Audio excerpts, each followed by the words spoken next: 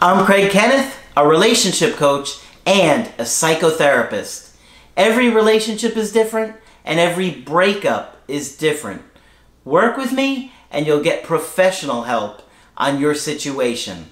And if you're in no contact, focused on personal growth, my workbook series, The Knowledge, will help you make changes like you've never made before. Available now at AskCraig.net.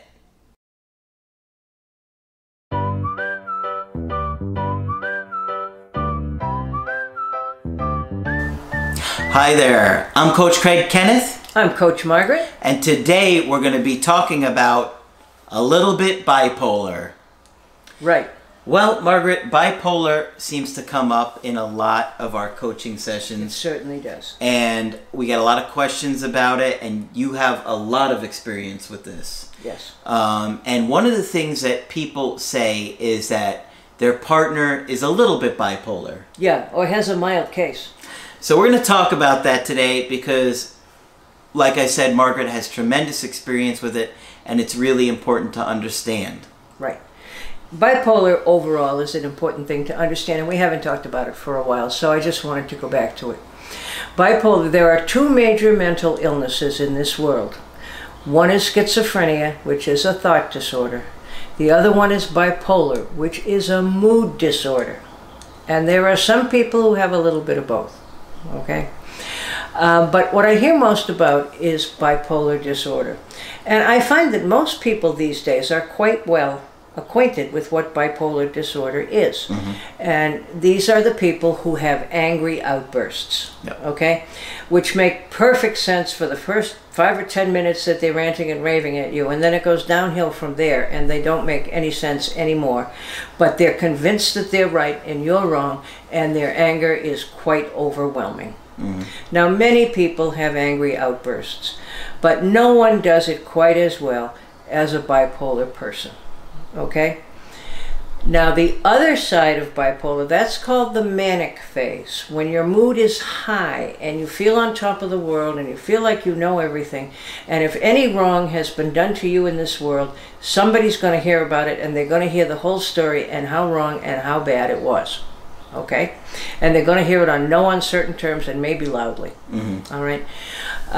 But people go off the scale quickly when they have an angry outburst and they have bipolar disorder. The other end of the disease, which is why it's called bipolar, because it has a high and a low, is major depression. And it has the same criteria as regular major depression.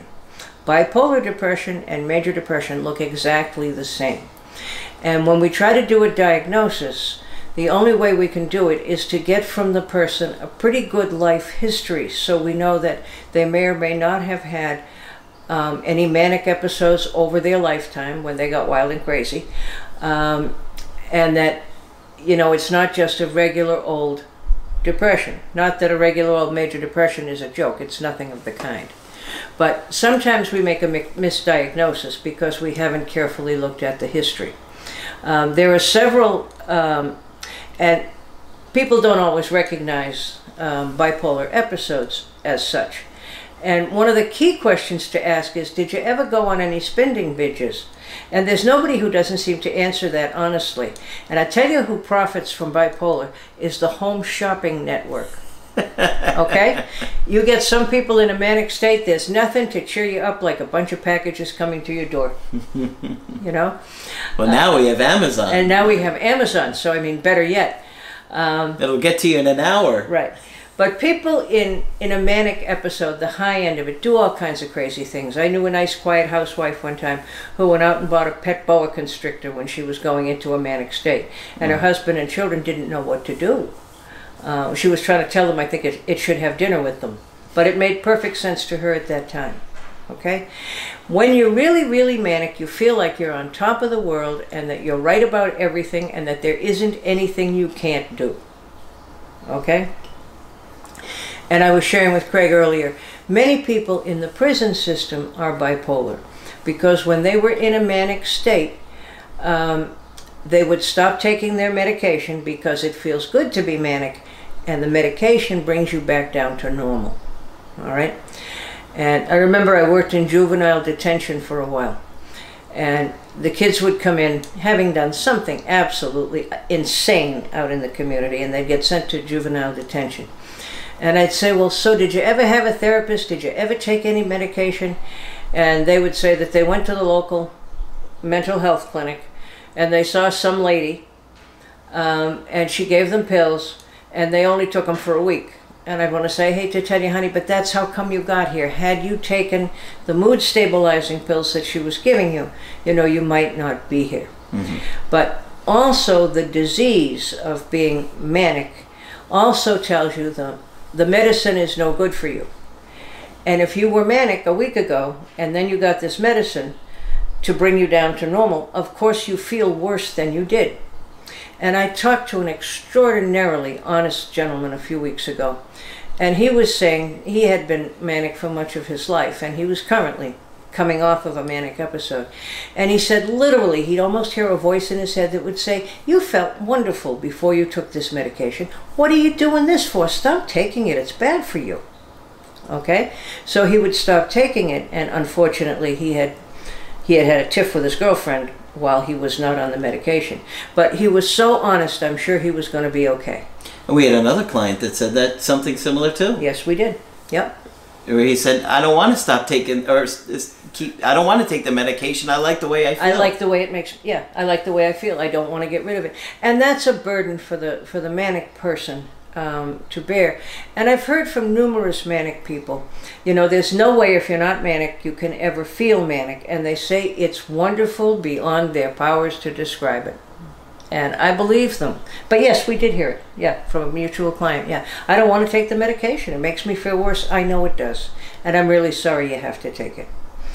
The other end of the spectrum is awful depression. That goes on for a longer time oftentimes than regular depression and has to be treated differently.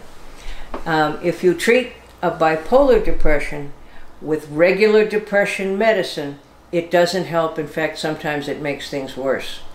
For the manic depression, for the depressed end of manic, you need a mood stabilizer, okay?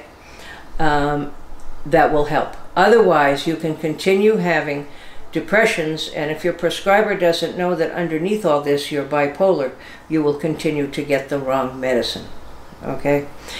Now, I also had somebody ask me in the last couple of weeks, well, my partner can't be bipolar because she's only had the depressed end of what looks like a bipolar depression. That can also happen, and there's a separate name for it, which is bipolar 2. That you can only have the depressed end of it for years, and what happens to people all of a sudden, out of the blue, after years of only having the manic end of it, the depressed end of it, they can have a manic episode that startles them and everybody around them. So how would somebody know the difference if they have a bipolar depression or a regular depression? It's one of the biggest mistakes we make in mental health. You have to see a psychiatrist, okay?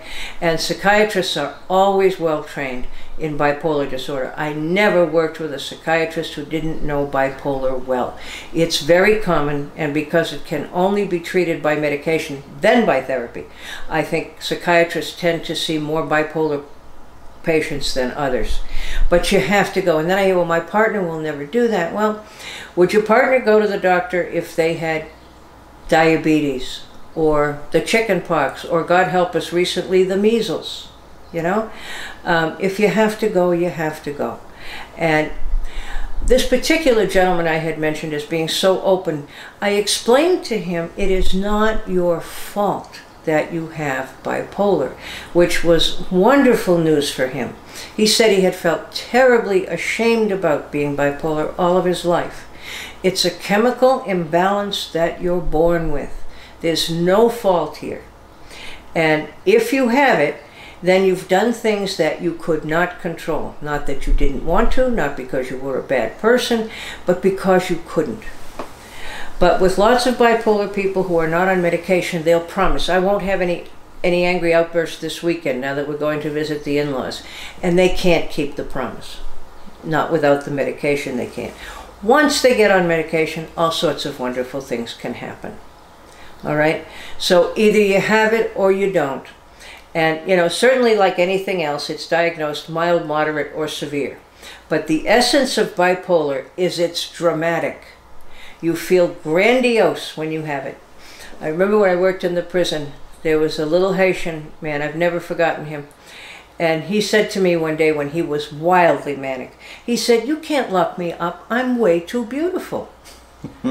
Okay? In other words, he was feeling grandiose. So I said to him, "You are beautiful, but I still have to lock you up for your own safety and everybody else's." And he said, "Okay." But that's only because I said he was beautiful. All right? So it just wants you to be knowledgeable, because into every life, probably some bipolar will come. There's going to be somebody in your family or in your friend circle or at work who has bipolar disorder. And denying it can get you the wrong medication for years. Yep. So I just wanted to do a quick update. Of course, you want to get yourself a local psychiatrist to Yes. get evaluated. Right. Okay? If you are experiencing any of the symptoms that Margaret talked about, get evaluated by a professional. Right. Now, some people will go to their local physician, and that's not the best idea. It's okay in an emergency or while you're waiting for an appointment with a psychiatrist, but it's not what your physician does every day. And It's they not- usually will send you to the psychiatrist. They usually anyway. will send you to the psychiatrist, yeah, which is the best thing that you can do. And you don't have to be ashamed. It is not your fault. No. Okay? No. And the medication has gotten so much better. I remember the days, not when we didn't have the medication, but not too long after that. And people would spend years of their lives in institutions until we discovered lithium, which is the mood stabilizer. And now we just got 2 new ones in the last couple of years, and they get better every year. That's right. Easier to live with. Because there's no one that works perfectly for everybody. You have to work with the psychiatrist to get the right combination for you. Okay. All right? Well, hopefully this has been helpful. Think about what Margaret is saying. She's worked with bipolar patients for many, many years. Many, many years. Okay? And this is coming from experience. Yeah. So she's trying to help you guys. Believe me, she knows that this can be hard to hear. And we know that people that are bipolar do not want to stay on their medications. Right. They're often saying to themselves, "I don't need it, I feel good." Well, and the disease does it. It's much like what substance abuse does to you. The alcohol says, "You're just fine, you can keep drinking." Yeah. You know, or the drugs are okay for you. Look, you had a great week. Bipolar does some of the same things. And if you take the medication, you live a perfectly normal life. Otherwise, you cannot. And Margaret would not say that if she didn't truly believe Oh, no, it. I wouldn't. I would get people who'd call me in my private practice and say, "I have bipolar, can you treat me, but I don't want to take the medication." And I would say, "I'm not going to take your money. And I'm not going to tell you that I can treat you without the medication. If you want to get on the medication, I'll be absolutely happy to treat you in therapy. But never will I say you don't need the medication." Okay. Yeah.